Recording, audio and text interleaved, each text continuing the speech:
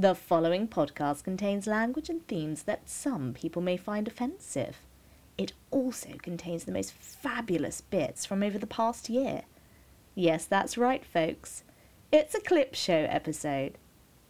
Enjoy!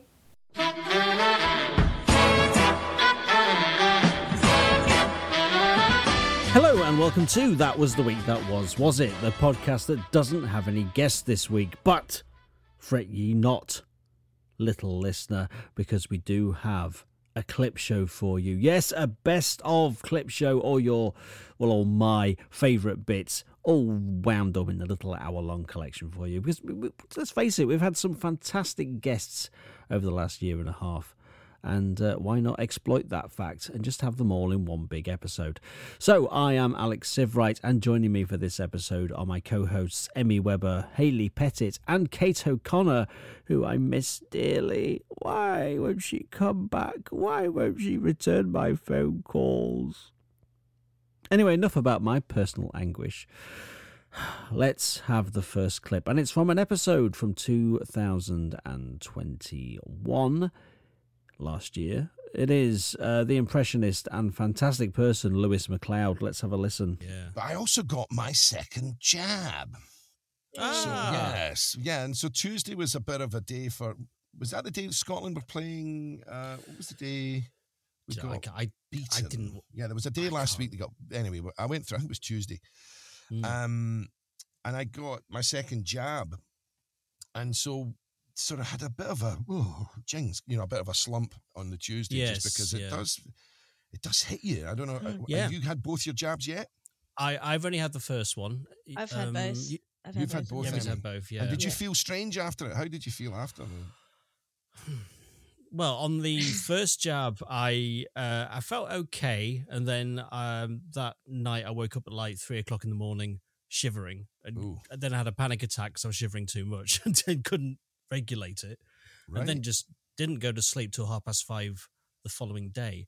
But you pretty much missed my birthday.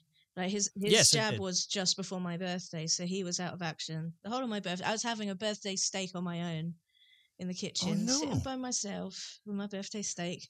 But in February, my first jab was just before his, so I did it to him first. So, cancelled each other out with.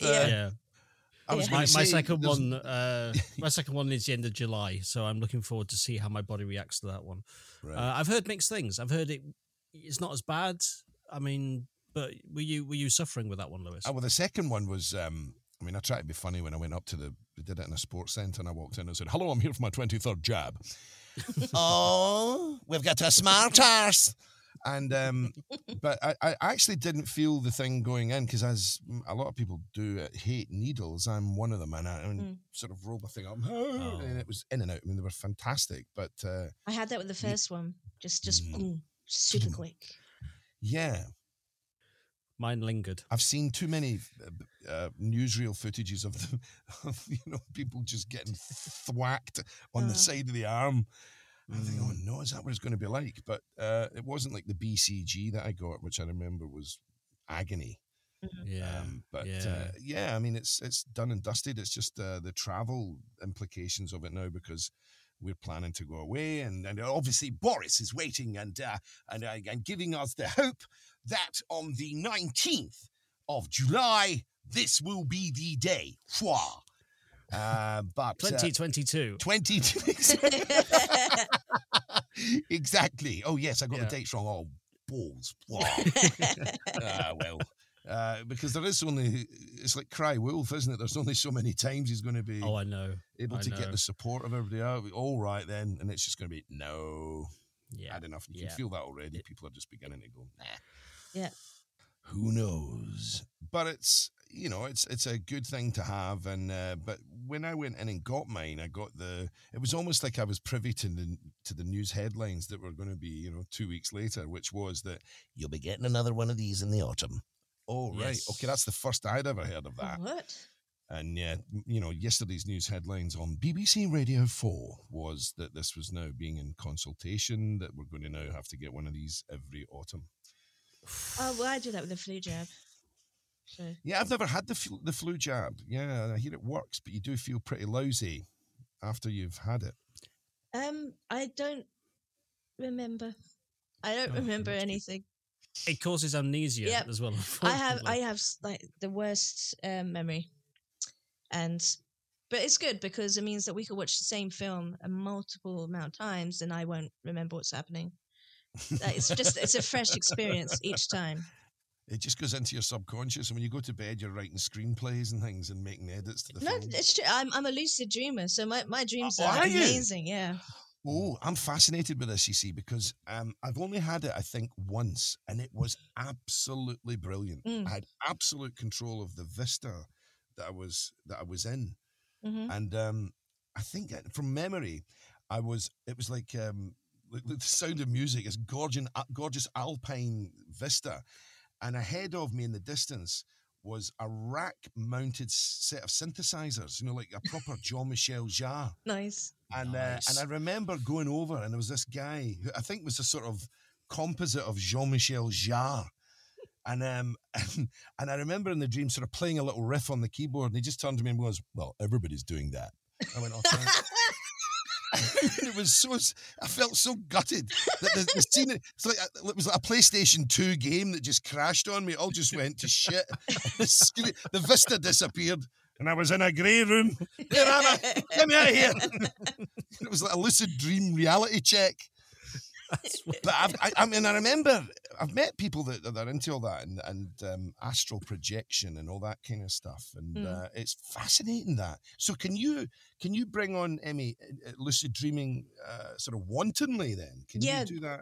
I was reading about it a couple of weeks ago, and apparently for most people who lucid dream, like they might get it a couple of times in their life, or some people get it more regularly. I could do it nightly, every night. Like you could wake me up at any point. I could tell you what I was dreaming about. I could change things that I don't like. So one of my tests to double check that I'm dreaming is if I could fly. So I'll just jump, like, yep, I'm asleep, and I'll just change the dream if I don't like it. That's incredible. Mental. I've had flying dreams. They're great, aren't they? You can just at will just sort of take off. They're beautiful. You see, I don't get that. I just have the ones where you fall over and trip over the curb. And then wake yourself up. I have those ones. I don't even get off the ground. You're just like in an old car trying to do 200 miles an hour and you can't. It's like running in a dream's really difficult, I think, as well. That's why I fly, because I couldn't run. So I thought, right, I'll fly then. And I just focused on how it might look to have all the things moving. When did you know that you could first do that then? Probably when I was a teenager. Right. And just more and more. I put it down to being an artist. I don't know, because I'm a very creative visual person. So I just assume I still have visions when I'm asleep. But I don't get very good quality of sleep though. All right. Because I'm mostly in the dream state. Because you speak to your parents about things like that, and you go, well, they would say things like, "Don't eat cheese before you go to your bed because that makes you dream." And I'd be thinking, no, that's exactly what I want to do. I want to go into this other world that's kind of fascinating and amazing. That's great. I love that. Well, I went to a sleep clinic because I don't get good quality of sleep, and they was doing tests and things, and they were saying they would end up putting me on medication, and that will make me have the deep stasis of sleep and less dreams. And I thought, no, I want the dreams. So I stopped going to the sleep clinic because I really enjoy my dreams. I'm the master of napping. Oh yeah, I can vouch for that. Yeah. Pretty much every day I'll have a nap and have a very exciting little dream. That's cracking. A little escape. I've got friends of mine, I've done it myself. You keep a notepad by the side of the bed, so if you get a funny idea, you get that thing. I remember it was a director said to me once, you get, I think, that mind chatter before you fall asleep. And he said it's like that moment where your imagination sort of starts to disassemble the day. And he says it's at that point you keep the pen and paper by the side of the bed. So if you get a funny idea, it sort of comes to you. I mean, I've had, certainly musically, I've had compositions that I've not heard before that I've thought, if I only had a way of putting that down, I suppose I could record it into a thing. But it's amazing how imaginative it can become. I remember John Holmes talking about that very same topic about having a thought and writing it down. So he's got a notepad by the side of his bed. Uh-huh. And he was saying, and I had this great idea, so I wrote it down and then went back to sleep. And when I looked the next morning, all it said was milky arm. What was that, an anagram or something? He has no idea what that was about. So, I love that. Milky Arm, 700 hours. Roger that. Thanks a lot, guys. I'll be there. Oh, yeah, of course he will. That was the brilliant Lewis MacLeod there. I was just really enjoyed chatting to him. He's one of my favourite people, and he's wonderful. Next up, we were very, very blessed to have one of my comedy heroes come on. And I don't know how the hell we got him, but we got him. So here is Charlie Higson from The Fast Show and countless other things. Reeves and Mortimer, author. He's just a brilliant man. And here he is talking about the time when he got to play James Bond. So, interesting fact about you, I was reading. You've played James Bond, haven't you? I have. Have. In a bit of... it was very meta. Very meta, yes. I mean, obviously, for those who know me well, or even don't know me at all, but occasionally look at Wikipedia, or go into bookshops, or have children. Yes, I wrote a series of young James Bond books. Mm-hmm. I was commissioned by the Ian Fleming estate, so it was very exciting to actually sit down and be able to type the words, the name's Bond, James Bond. It's the second best thing to actually being James Bond. And then I was approached sometime after by the company that made the Miss Marple TV series. And they said, we're doing this new Miss Marple, and the way we do it now, we try and set it in some specific historical period and try, if we can, to work in an actual historical figure from the time for a bit of fun. And they said this book is set in the Caribbean in the 1950s, and it would be quite fun for Miss Marple to meet Ian Fleming. So we thought of you, and we thought, would you like to write this episode, a Caribbean mystery? So I thought, well, that'd be very exciting. And I did. It's the only time that Miss Marple ever leaves England. And as a result, they hadn't got round to filming it because it was more expensive. And in fact, it took, I think, 2 or even 3 series before they plucked up the budget to film my one. Wow.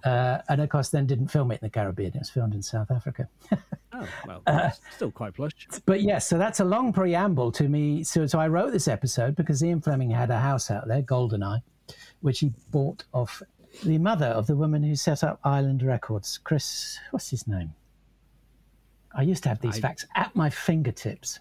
Anyway, it doesn't matter about that. He had a house out there called Goldeneye, and he was interested in wildlife and bird watching.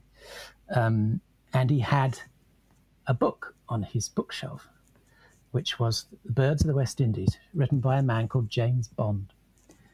And when he was looking for a name for his secret agent, he looked at the book and thought, that's perfect. He wanted something boring and bland and straightforward. He didn't want to write a sort of Lord Peter Wimsey type of a book.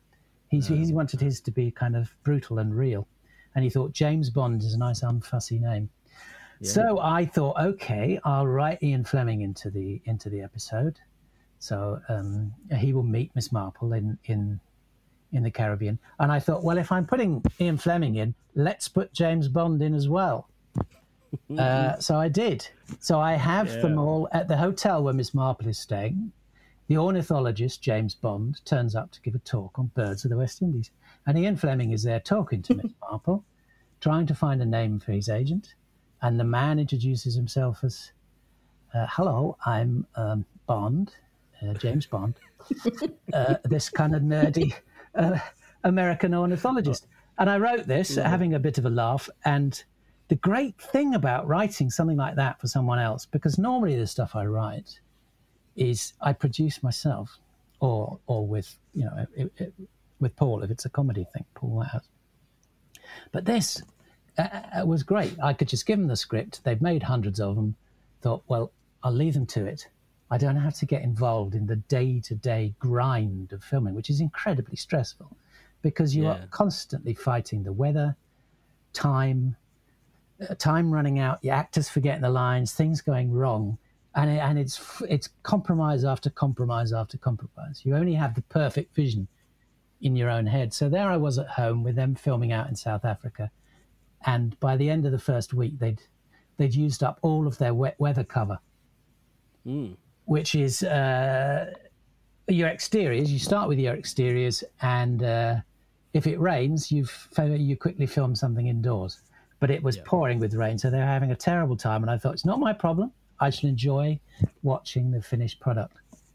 And then they got in touch and said, you know what? It might be quite fun if you played James Bond.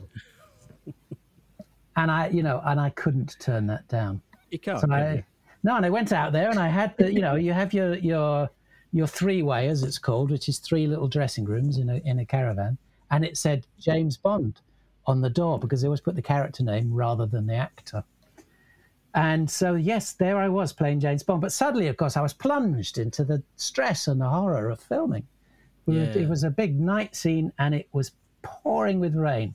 They're all supposed to be having a lovely meal outside under the stars, but had this huge, great sort of device had been rigged up above them, just filling with water as the rain thundered down. And this was about 4 a.m. And they just managed to get Miss Marple and Anthony Sher out of the way before this thing collapsed. Wow. And would have crushed them to death under the weight of the water. So it was quite exciting. But yes, I played the boring ornithologist, James Bond. Now, if Charlie Higson blew your socks off, get this, we had Colin Mockery on. He was our 4th guest. How about that? I mean, me and Colin go way back, though, way back. I've done a lot of things with him. I've done 4 things with him. Anyway, here's Colin Mockery from Whose Line's It Anyway, telling us about how he wish he could trend things on Twitter. Bless. So, Monday, festive cheer. Tuesday, was that as festive for you? Tuesday is a day... Okay, it's going to sound silly when I tell you, but Tuesday is the day when I try to trend something. Okay. It's yet to work. I try to get certain phrases trending, like when you're opening a play or someone will say break a leg or marriage or something. Mm-hmm. I try to get push the hanky trending. Push the hanky. Nice. Okay. It had no traction. It just didn't go. I had this whole backstory of, in Shakespearean days, because there was no hygiene, all the actors would have little hankies. When the stink got bad, they would shove it up their nose. And so if you push the hanky, there'd be no stink. Right. Oh. No. Push the hanky. Yeah. Well, I'm going to say that before every recording now. Do it. I like that. Yeah, I found out recently that drag queens have their own equivalent. And they don't like to say break a leg because so often they're on towering heels and the risk of that is very real. So instead they say bat a lash. Oh, I like that. Yeah. I like that as well. Yeah. I like that too. Maybe that's who I should be focusing on for push the hanky. Well, on drag queen, sure. They're game for a laugh. They're always influencing language. Yeah. So yeah, they'd be a good target market, I think, for your language trending ambitions. Push the hanky is more for like Victorian fops, isn't it? Or dandies, more like push the hanky. It's kind of like I can see them, flapping a hanky around for good luck. Yeah. Yeah, but how many of them do you meet, like, day to day? Very few around here. Well, yeah. I'm in southeast London, so there's not many here. They're more sort of Hackney way. It really is a dying profession. Yes. It is, sadly. Yeah, the whole FOP society, I think, the one in Toronto just went bankrupt. Oh, wow. Yeah. That's a real shame. As the whole coronavirus thing, lockdown, unfortunately, a lot of businesses and a lot of FOPs have also gone under. Hankies don't do well in a sort of viral environment, do they? You really want something that's more disposable. Yeah, the face mask, unfortunately, has taken precedent over the hanky. Wear the mask. Maybe that's the new... Do you think that'll just start a whole fight on Facebook or Twitter?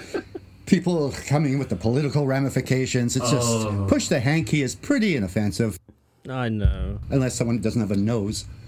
It was bad enough when I posted a picture about me getting vaccinated. This was last week. The amount of hate I got from Really? that. Yeah, it was ridiculous. One person said R.I.P. to me. Another one was like, called me a clown. And I was like, well, rest in protection from COVID-19. I guess that's what it meant. I don't know. But yeah, crazy times. So sometimes I feel Twitter isn't the best place for rational discussion. No. Do you know what, Colin? I think you might be onto something there. Yeah, I really do. It's been a long time coming, but somebody needed to say it. I'm not afraid to say it, except on Twitter, where I'll be attacked. Where you'll be killed by the mob, yes. That's totally fair. Hashtag push the hanky. Push the hanky. I'm also trying to get... You know how people used to say, she's the cat's meow, like back in the old days. I tried to go, you're the dog's potato.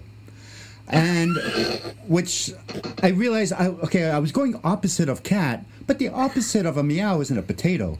So I think that's where that one fell down. Yeah, also, like, we do already have a fairly prevalent turn of phrase that starts with the dogs.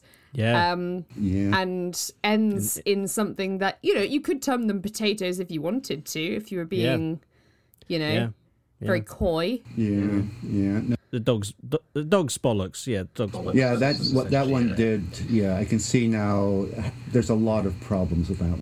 But then saying to someone you are the dog's bollocks is a good thing. Can be a good thing. That's a good term. So you are ahead of the curve. Maybe for children, the dog's potato.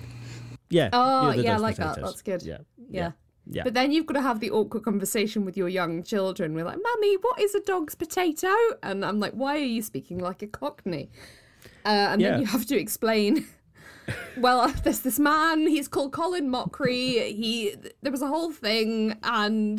There was a whole thing for a week. Maybe even less than a week, and maybe one day. Here, take this hanky and go and play. I don't know. We'll work it out, though. Yeah, we'll figure that one out. Yeah. Well, that was Tuesday, and I actually did it trend. I don't know if you covered that. It did. It did not. It died on the vine. Well, I'll try posting it as well. All right. And see where that goes. I appreciate it. I really appreciate it, Alex. When we post about this podcast. Yeah, I will say hashtag push the hanky, hashtag podcast. All right. It never caught on. It never trended. It never did anything. But how nice is it to hear Kate O'Connor again, who was with me from day one. And I was joking earlier, but I do miss her a lot. But, she had a baby. What can you do? Babies take up a lot of time, apparently. And, she's much better off without this little podcast, I think. But never mind. You're going to hear her again in a sec anyway, because our next clip is from an episode with an old mate of mine, John Holmes, the guy that is a double BAFTA award-winning writer and radio man. I have to say double BAFTA award-winning writer whenever I mention him, because it's in his contract, his life contract. Apparently, it's weird. It's a long story, but anyway, here's a clip of John Holmes and his exciting celebrity lifestyle. How was your week last week, John? Well, it was the same as every week is for me. I mean, as you know, I live and breathe the glamour of show business. Kate and Alex, and so every day is filled. No, it's not like your day, listener. It's not like your boring day where you just do mundane things. Mine is filled with excitement. So on Monday, if you want to start there, do you? I suppose. Yeah, I do. Yes. I do. It's the traditional starting point. Yeah. Monday, so what happened was, and this is what A-listers like me get to deal with, is that in the garden, because of the success I have a rotary clothesline. Wow. Oh, Mr. La-di-da. Oh, I know, and I don't mean to. I know that's a bit show off, but it is. I'm gonna be honest about it. I don't think I need to disguise the fact that I have a rotary clothesline that was about 40 quid from Argos, if I'm honest. And for those people listening who think is a little bit outlandish, I did save up for it, right? But my point was, I spent a minimal amount on this clothesline. So over the, I'm going to call it the pandemic, what's happened is the lines on the line part of the rotary have sagged. Oh. So the moment you hang, say, a wet towel or latterly a wet sock on it, it would droop. Right. Droop it would. Yeah. Like to the floor. So I took the clothesline out of the ground. I unthreaded the line part of the rotary, which is a sort of, what is it? A sort of plastic twine. Yeah. And I rethreaded the whole rotary clothesline to tighten it all up. It's something I'm meaning to do for about 6 months.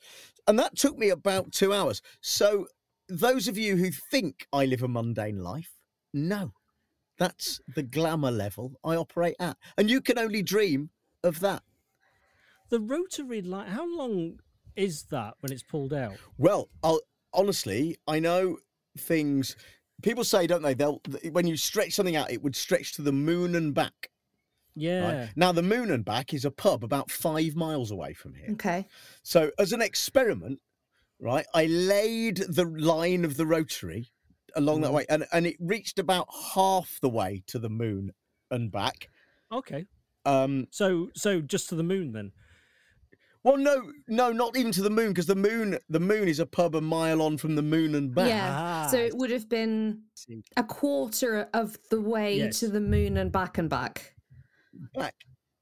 Yes, but not that far to the Moon itself. No. If you see what I mean. Yes. So as a theory of measurement, it's absolutely hopeless. Yeah.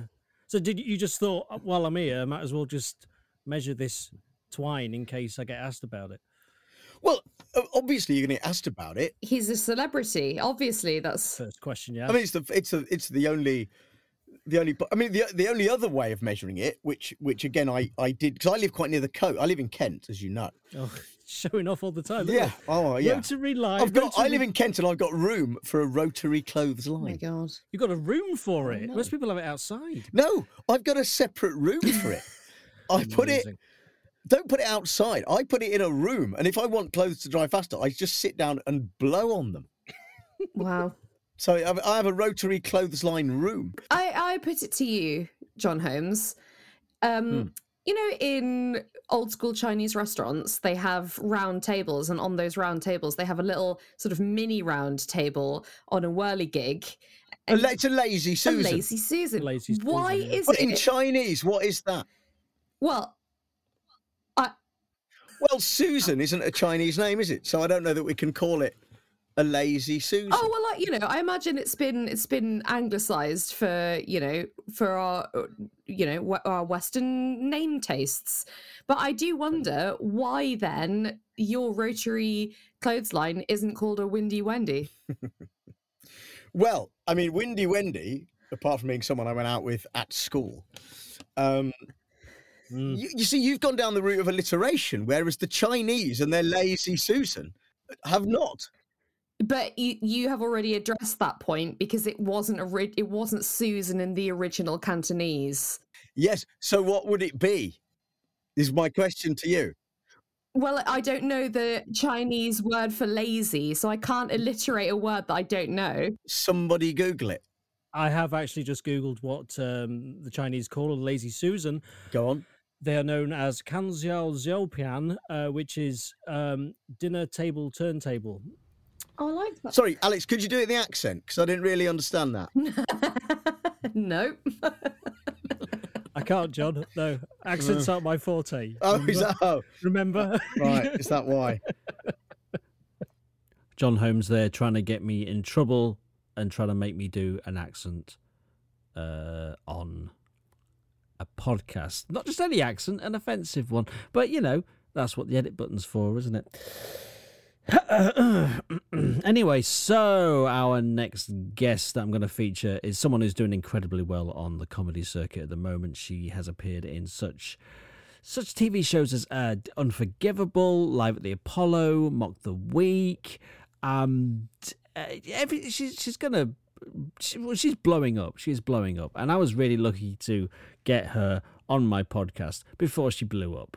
So I couldn't really capitalize on it because she blew up after she appeared.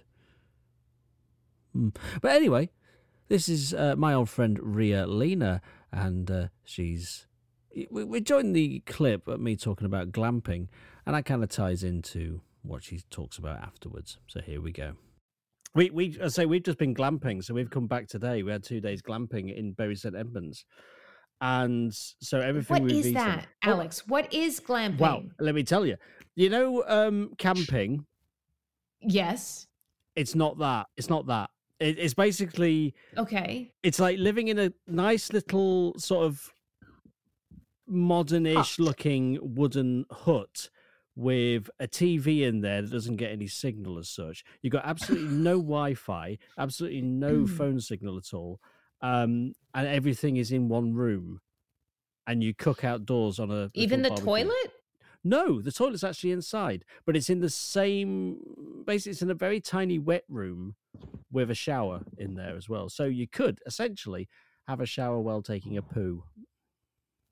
What did you do on Friday? I know.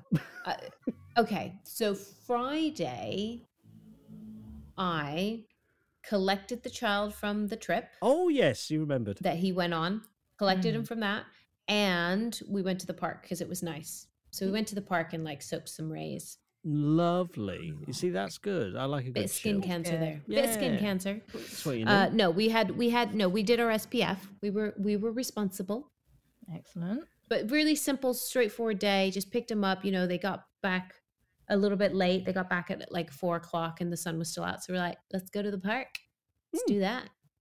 Sounds good. Sounds good. he- It sounds like the glamping, but with, without the annoying bits. It just sounds like you're outdoors and you've got a swing. Yes, I was able to shit freely in the park without it showering. Good for you. And that was the key thing for me. I was like, either or, man, either or, but Yeah. not both, especially in a park, No. because that's just rude. It is rude. Pretty rude. It is rude. It is Yeah. rude. It is rude to shit in the park and shower. It's frowned upon, I At least would he say. didn't fall over as well. Is it now? Is it frowned upon? That's such a British thing to say. It's frowned upon. It is Just frowned going, what upon. is that? That's you making a face and walking on. That's so British. Yeah. And Isn't it? it is frowned upon in this country that someone to take a shit in the park while showering. Yeah, in America, we'd taser that. We'd taser the fucker. You know what I mean? We'd just be like, no, thank you, dude. Yeah. But no, here you would just walk by and frown upon it. Yes. It just says everything about what the Brits think of themselves. They're just like, well, I'm up here in society, so when I frown, it means something. And I'm like, it really doesn't, mate. Honestly, hope the wind doesn't change and your face will stay like that. Oh, that is your face. Okay. Too late. Haley, you ever frowned at anything? Oh, I'm so grumpy. I frown all the time. Yeah. I would definitely do the frowning at someone shitting in the park. I mean, yeah, absolutely. Shitting and You have to, showering. don't you? Oh, yeah, of course. Yeah. Forgot about that bit. Haley's a mom of 3. I don't think she's showered in at least 4 years. She doesn't have time. So, yes, Haley Pettit there, who also, like Kate O'Connor's, been with the podcast since day one. She's been doing the voiceovers. And then she stepped up as co-host, which is fantastic. So here we go with our next guest, who is another old pal, really. We've done a few things together, and he crops up every so often. It's the lovely Jake Yapp, and he appeared on the podcast, and he spoke about his Tuesday, which was going to a French supermarket to get his clothing. Let's have a listen. So, we're going to move on to Tuesday. That's a good idea. I think so too. What was Tuesday like for you, Jake? I went to a French supermarket. You were in France, I presume, then? I was in France. Which made it much easier going to a French supermarket. I imagine. Yeah. Supermarché. The paperwork. Yeah. My obsession, my favorite thing is to go to a French supermarket, and it's where I buy all my underwear and t-shirts. Okay. Because they've all got English writing on that's just a little bit off.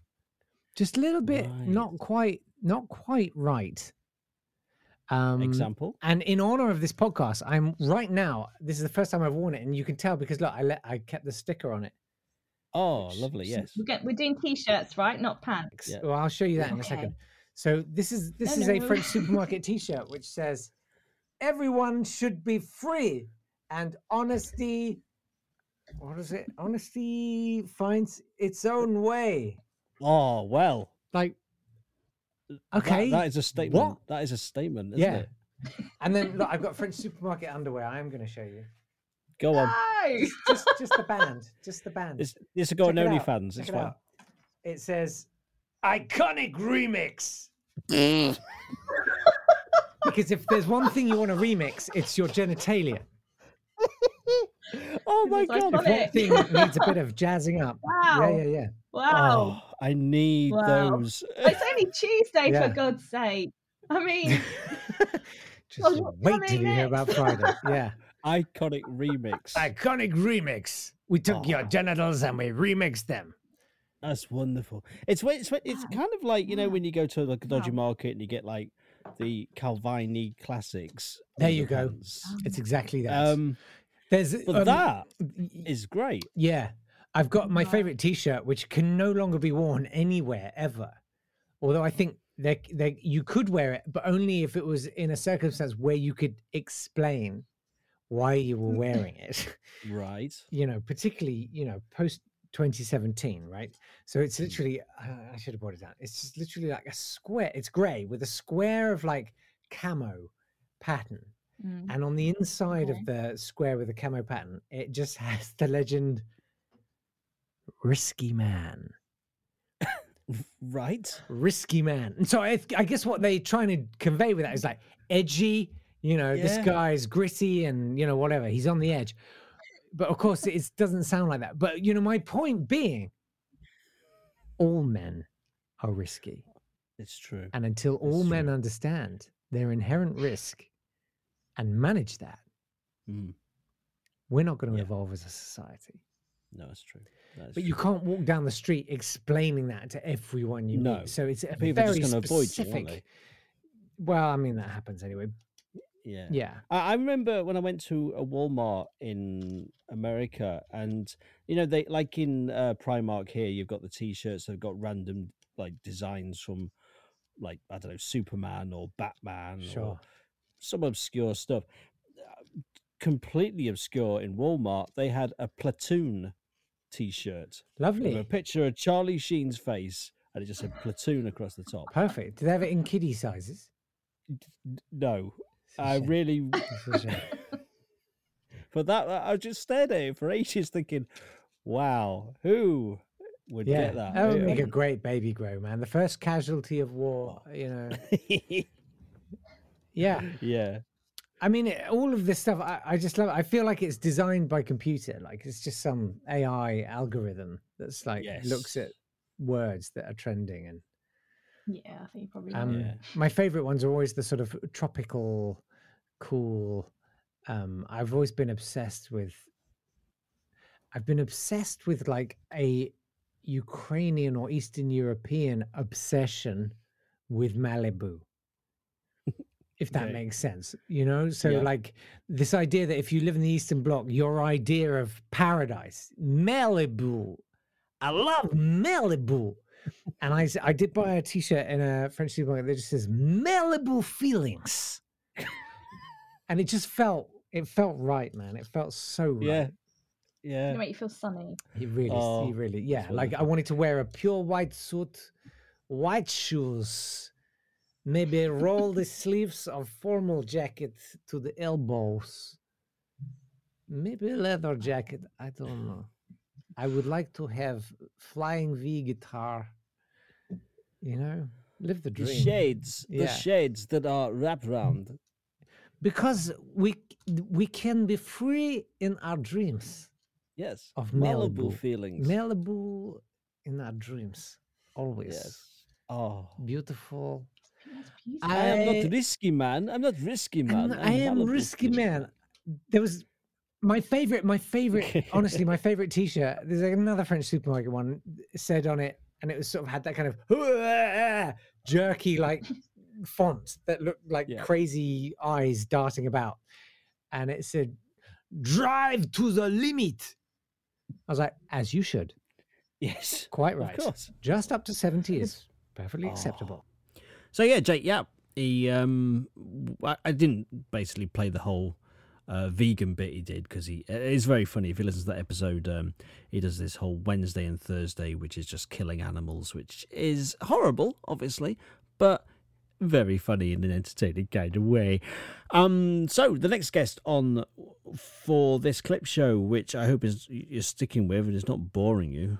I mean, it's a tricky thing to do, but I thought it's Easter. Let's do an Easter special where it's clips. Why not? Yeah, lucky sods. This is Alistair Beckett King. Wednesday. What? Big clean. Oh, really? Big full clean. So like yeah, the toes. starting with me, my body, top to bottom. Yep. And the house as well.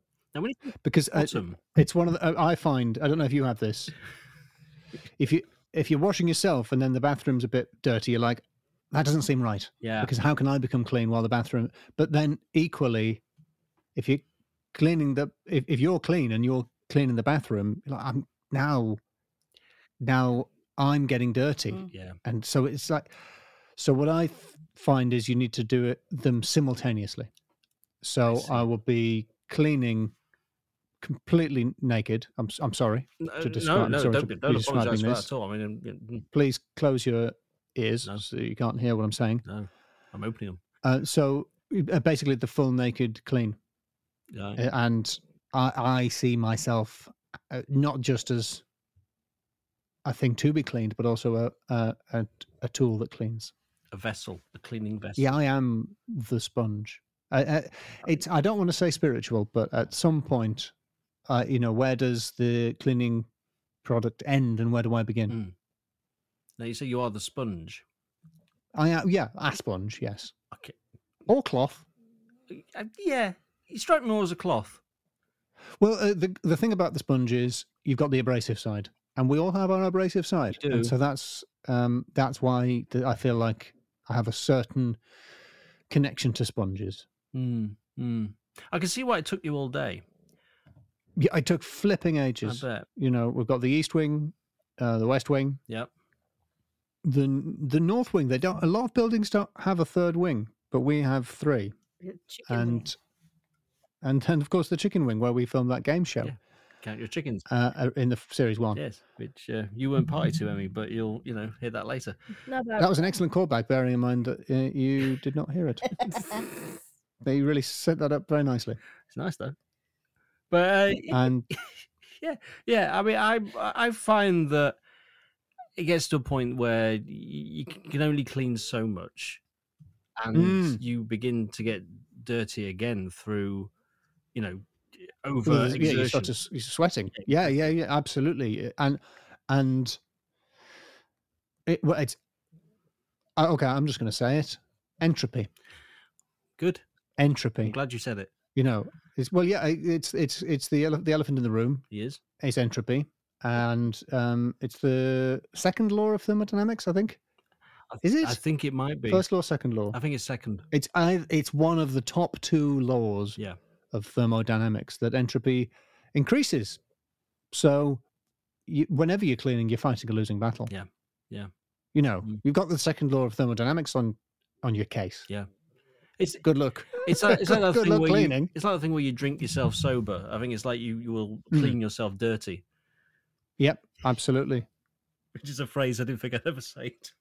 Clean yourself dirty. Yeah, that was the title of that track that you wrote for the middle section of the podcast. That's right. Yes. Yeah, the rap one. But then you could go outside and hose down. Yeah, but Hose Down was the other track from the rap album as well. Yeah, I'm really, really proud of that Hose Down line. It's probably the high point of my whole podcasting career. I really think it is. So I'm just trying to get comfortable on my chair. It's not going to happen.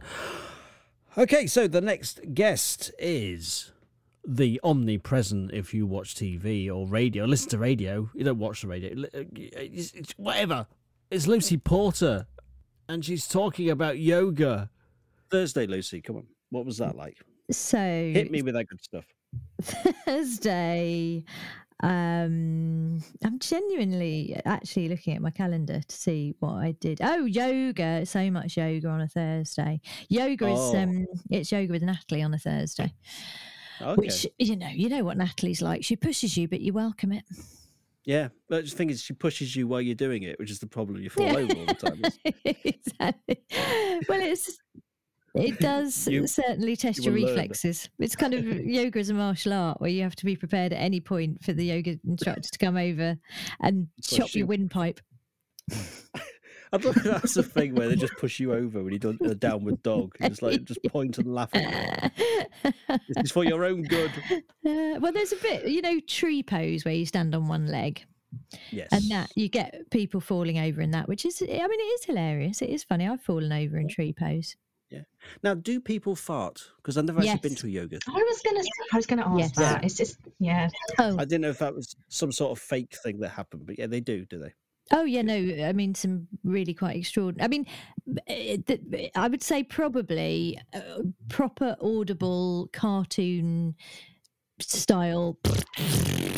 I've only encountered about 4 or 5 of those, but little bum squeaks, they happen quite a lot.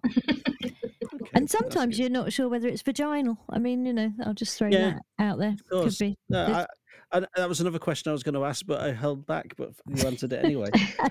I've never actually done yoga myself, and I can't imagine I'd be particularly great at it because any sort of suppleness I've had or any sort of stretchiness is gone, I think. Yeah. But you're not getting any disagreement from me and Hayley there. No, I know. It's probably true. That's it. I mean, my right leg can cross over my left, but my left leg struggles with my right one. Yeah. Oh, you're totally lopsided. Everybody is, and it is hilarious where you just realise that I have the strength of a kitten in my right side and of Thor in my left side. And if I try, well, this is why you fall over, you see, because if your yoga teacher isn't pushing you, it's because you've got, you overestimate the capacity of one of your legs and underestimate the capacity of the other, and then you kind of crumple to the floor farting. Yeah, I mean, sounds great. It won't be the first time. That's the brilliant Lucy Porter. Her episode is very, very funny. I do recommend a listen because she was brilliant and well up for a laugh. Okay, next we have actor and comedian Alison Ward, who is, you might have seen her in Mandy, the Emily Atack Show. She was in Big Field. She also did a web series called The Secret Garden, which is very, very funny as well. It's like a web series about Fanny Craddock. It's brilliant. Give it a watch. It's fantastic. Anyway, she came on the show and she went to the zoo. So she's going to tell us all about it. The weekend, you've watched the football. Yes. Your child is now healthy. Your teeth are sparkling. What has happened in the? What's happened then? Well, so this is the truth, and I'm not just saying this because I've got a musical book that has animals in it, but I did go to the zoo. I went to the zoo. Yeah. What a great weekend thing to do. You knew exactly what those animals were thanks to that book, didn't you? I did. Actually, we could do a thing where I'll tell you what animals I saw, but one of them is a lie. Should we do that? Oh, yeah. Two truths and a lie. Two truths and a lie. Two truths and a lie. Shush. Right, the thing might start saying... Oh, right, I'm on... No, it's not the pony. Right, I didn't see a pony. Right, I'll start from now. Okay. This penguin is black and white. Oh, hang on. Penguin. Let me do that again. I had it on the wrong setting. Penguin. Nice. Penguin. Definitely penguin. Lion. Oh, that's a good lion. Probably saw a lion. Colours. Foot. No, sorry. I mean, chances are you saw a foot. I did see a monkey. I've pressed too many buttons. Hang on. Dog. Which one is it? You can't have seen a dog. Oh, no, I did see a dog, but it wasn't in the zoo. There was no dog enclosure. Oh, no, there were. There were those African hunting dogs. Hang on. Oh, yes. Oh, sorry. Let me try that again. Guinea pig. Guinea pig. Does that mean you didn't go to the petting zoo bit? I didn't know because my daughter was asleep and I just asked. Fair enough. I'm gonna switch this thing off now. I think I'm gonna put it away. This is my evening off. We're rapidly rounding in on Alison's bedtime, Alex, and I think it's beginning to show. So you went to the zoo, you saw all the animals. A penguin, a lion, a dog, a foot. And what was the other one? Oh, a guinea pig. A guinea pig. No, but I didn't see the guinea pig. No, you didn't see a guinea pig. You couldn't be asked. That's right. Oh, wonderful. So yeah, Alison Ward there, talking to me and Kate O'Connor. Next up, we have one of the most shambolic recordings ever. It took about 4 nights, I think, to record this one episode, but it was just chaos, but it was wonderful chaos. I've known of this man for quite some time, and I loved the work he did on such shows as Balls of Steel and Ghoulies and other things like that. It's Ross Lee, and he's amazing. And if you have watched a film called The Bubble, which came out just last month, actually this month, it's April, isn't it? Yeah, it came out this month on Netflix. He's in it. He plays Mr. Best, the head of security, and it's very, very funny. And as I say, it's chaos this episode, but it's a lot of fun. And here he is talking about something or other. I can't even remember what he's talking about now. Well, here's the clip. Yeah, it's all amazing. But then we got to Friday. We do, yes, Friday. It gets even better. You won't believe what happened to me on Friday. Go on then. Oh no. So the iPad couldn't believe it. On Friday. It's like the iPad copied you. Like you lean back and the iPad just goes with you. The iPad could not believe it. So listen. So the other time, what I did was I discovered that you know the guy that dropped the apple, and so when the apple drops and you realise that gravity is a thing and all. Is it Newton? Steve Jobs. So Steve Jobs. Well, I was playing with this right now, and I realised this the other day, and I'm adapting this to real life. So when I get this, you see that ball? Right, watch. Yep. Are you watching? Right, watching. So I go like that, and I drop it. Right, I'm going to drop it now. So I've dropped it, right, and now it's on the floor. Now it's on the floor. Right, I'm really happy. I'm really happy. I'm going to drop it. Freeze! Right, at that moment, you can't see because it's going so fast. That ball is frozen, but I'm happy. But it's going at that speed all the time. It doesn't matter how high it is. It's always going at that speed. And what you forget is the person that's dropping it, that's happy, is also still here in the middle. But because it's going so fast, you don't think about it. But look, it's going that fast all the time. So we should always... Oh, no. That's what God thinks of me. I tell you what I'm going to do. I'm going to leave all that up to Brian Cox. He could get a full hour and a half out of what you just said, doing that whole thing. Yes. And Gravity. Yeah. So that's Gravity with the iPad as well. Gravity taken the iPad down as well. It's got a lot to answer for. Yeah, it's all about the gravity, isn't it? And that takes us to the and then Saturday. Yes. Right, Saturday. We're nearly there now.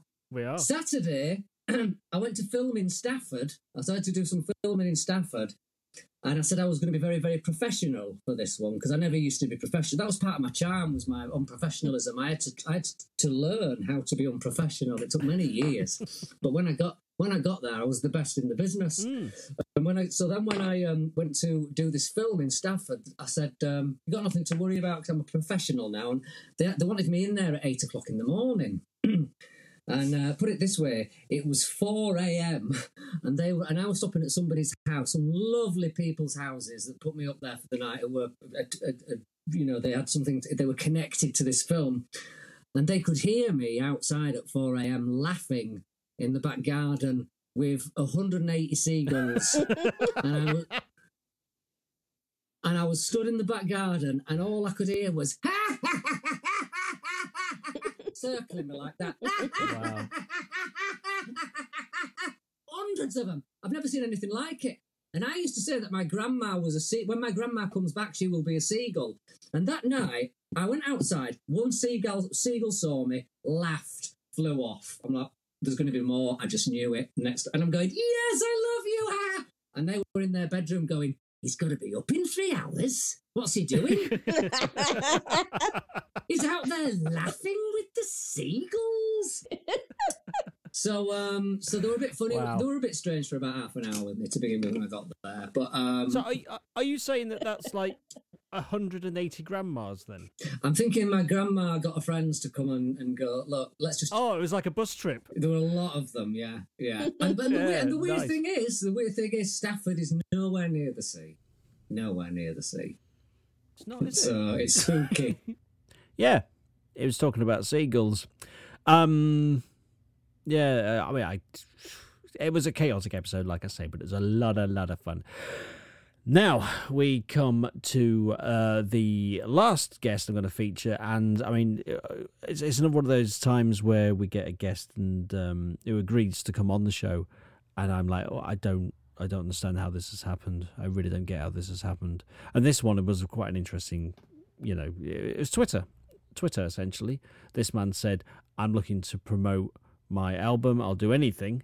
And we just flippantly sort of said, well, why don't you do our podcast then? Ha ha ha ha. He said, I'll have a listen. And then 2 days later, I find in my junk email email from his PR company saying, yes, he would like to do the episode. And I was like, oh, fuck. Okay, do it then.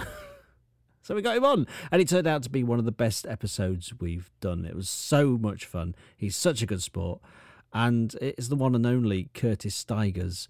Yes, him. And here he is at the shining moment of his podcast where he's discussing his little dog's grooming habits. It's got to be done. Yeah, I'm not going to mention what I normally mention, Hayley, at this point when we talk about dogs. Because with the pug, obviously, you have to do the anal glands. I've mentioned it. I'm sorry, Hayley. I'm sorry. Oh, it says it every time. You express your pug's anal glands personally? We've tried. It's very difficult. Pay someone to do it, Alex. Oh yeah, Pay someone to do it for you. Absolutely, no, that's not something. I mean, I have to admit. I mean, we're not getting to Friday, but we're never getting to the end of the week. But at least we're having fun. We'll do a speed run in a minute. But I've never done that. I know, we just have the either the vet when they go to the vet or they all need grooming. They all have hair that grows a lot, so they need grooming. But occasionally we will have some issues, and I'm gonna make your anal gland thing seem small. Well, first of all, there's sometimes when they're just basically the hair, they don't get a haircut for too long, and all that hair kind of gets all sort of bunched up together, and then that causes a bit of impaction. And so having to go back there with a pair of scissors and try not to cut their little bunghole while you're cutting the hair and whatever poop has ended up back there, that is not fun. And I have done that. But even worse than that is that my little Yorkie poo, he's about 5 pounds, and he looks like a little white poodle angel. He just has the sweetest face. Anyone who meets him, they love him. He jumps up into their arms and he's adorable. This dog is a nefarious humper. He humps stuffed animals, preferably a little stuffed dog or bear that's exactly his size. If he can find just the right one, he goes into the other room with it, away from all the other dogs, and you'll come in and he is whining, dining, and romancing this stuffed animal. And that's gross enough. That's bad. And it's like, hey, really, seriously, get a room. But sometimes that causes his little fella, his little red lipstick to get stuck out. Especially when the hair has grown too long, when he hasn't had a haircut. I know where this is going. And so it stuck out, and one time, I have to tell you, it got stuck out so far, I thought I was on the set of Alien. I mean, it was the most, I have never seen anything like this. It was, it was just things, it's like from that scene from Blade Runner. I've seen things you people have never dreamed of. Lipstick. I've seen dog's lipstick stuck out so far. It was terrifying. So what do you have to do when that happens? You have to fix it. You can't. How do you fix that? The first time it happened, I actually, I took it to a friend's house. I took my dog to a friend's house. This woman who's a friend of ours, she's a former EMT, and she's just like, oh yeah, whatever. You just do this, blah blah blah, and it's done. But you have to physically manipulate a dog's wee-wee. It is not fun. Although now it's like I've done it so many goddamn times. So you have to get that thing back, and it's a matter of, and because it's got long hair, it's kind of gone down inside the, I'm going to say it, foreskin or whatever. It's just awful. And then so you're just like basically kind of pleasuring your dog with your hand. It's not nice. It's awful. And at the end, he doesn't like it. He's like, I'm embarrassed. Oh, no, I'm sure he hates it. I'm sure he hates it, Curtis. Come on. Just leave my... Yeah, right. Yeah, he's like, hey, I'm going to do this. I tricked Dad into touching it again. Anyway, so then at the end of it, once it's finally fixed, and the lipstick has gone back into its case, then you still have to cut that hair so it doesn't happen again. So there I'm holding my dog in one hand with a tiny little pair of scissors, and he's like, don't do it, Dad, don't. And I'm trying not to cut the end of his dick off with these scissors. And oh my God, that's what a Wednesday can be like. So yeah, his PR company emailed me afterwards and said, yeah, can we have a link to the podcast episode? And I'm like, yeah, sure, here it is. I haven't heard from them since. But never mind. Anyway, that was the week that was its best of clip show type thing. It's a happy accident. It really was. Basically, we had a record last week that due to shit internet didn't turn into a record at all. It just turned into one person trying to talk while there was a massive delay and we couldn't record anything or see anything. But anyway, we're going to reschedule that one and do that another time. It's a good guest as well, so it'd be worth it. But these things happen. I mean, it's a happy accident, as I say. While I'm here, I might as well do this. I don't normally do this, but there is a Patreon for That Was the Week That Was it? I do this for free. Everyone does this for free. We don't get paid for it. We just enjoy doing it. If you would like to support us, that is completely appreciated. We would love you. I mean, we do love you. We love you. But, when someone gives you money, you kind of love them a bit more, don't you? But it's completely up to you. These podcasts will still happen. If you go on Patreon, there is some bonuses on there. There is some little perks that we're working on. And might be worth your while. And we also are on YouTube as well. So, you could subscribe to us on there as well. Make us look a bit better or bigger on there. I mean, every little helps, And I just want to say I thank you so much for listening. We have listeners all over the globe. So it's fascinating to me when I get, the analytics that say where each listen is from. And some of the places we get listens is just highly surprising. And I love you all. I think you're all fantastic. Thank you so much for being there. And my thanks to Emmy Webber, my thanks to Haley Pettit, my thanks to Kate O'Connor, and I've been Alex Sivright, and that was the week that was it? Compilation best of show. Goodbye.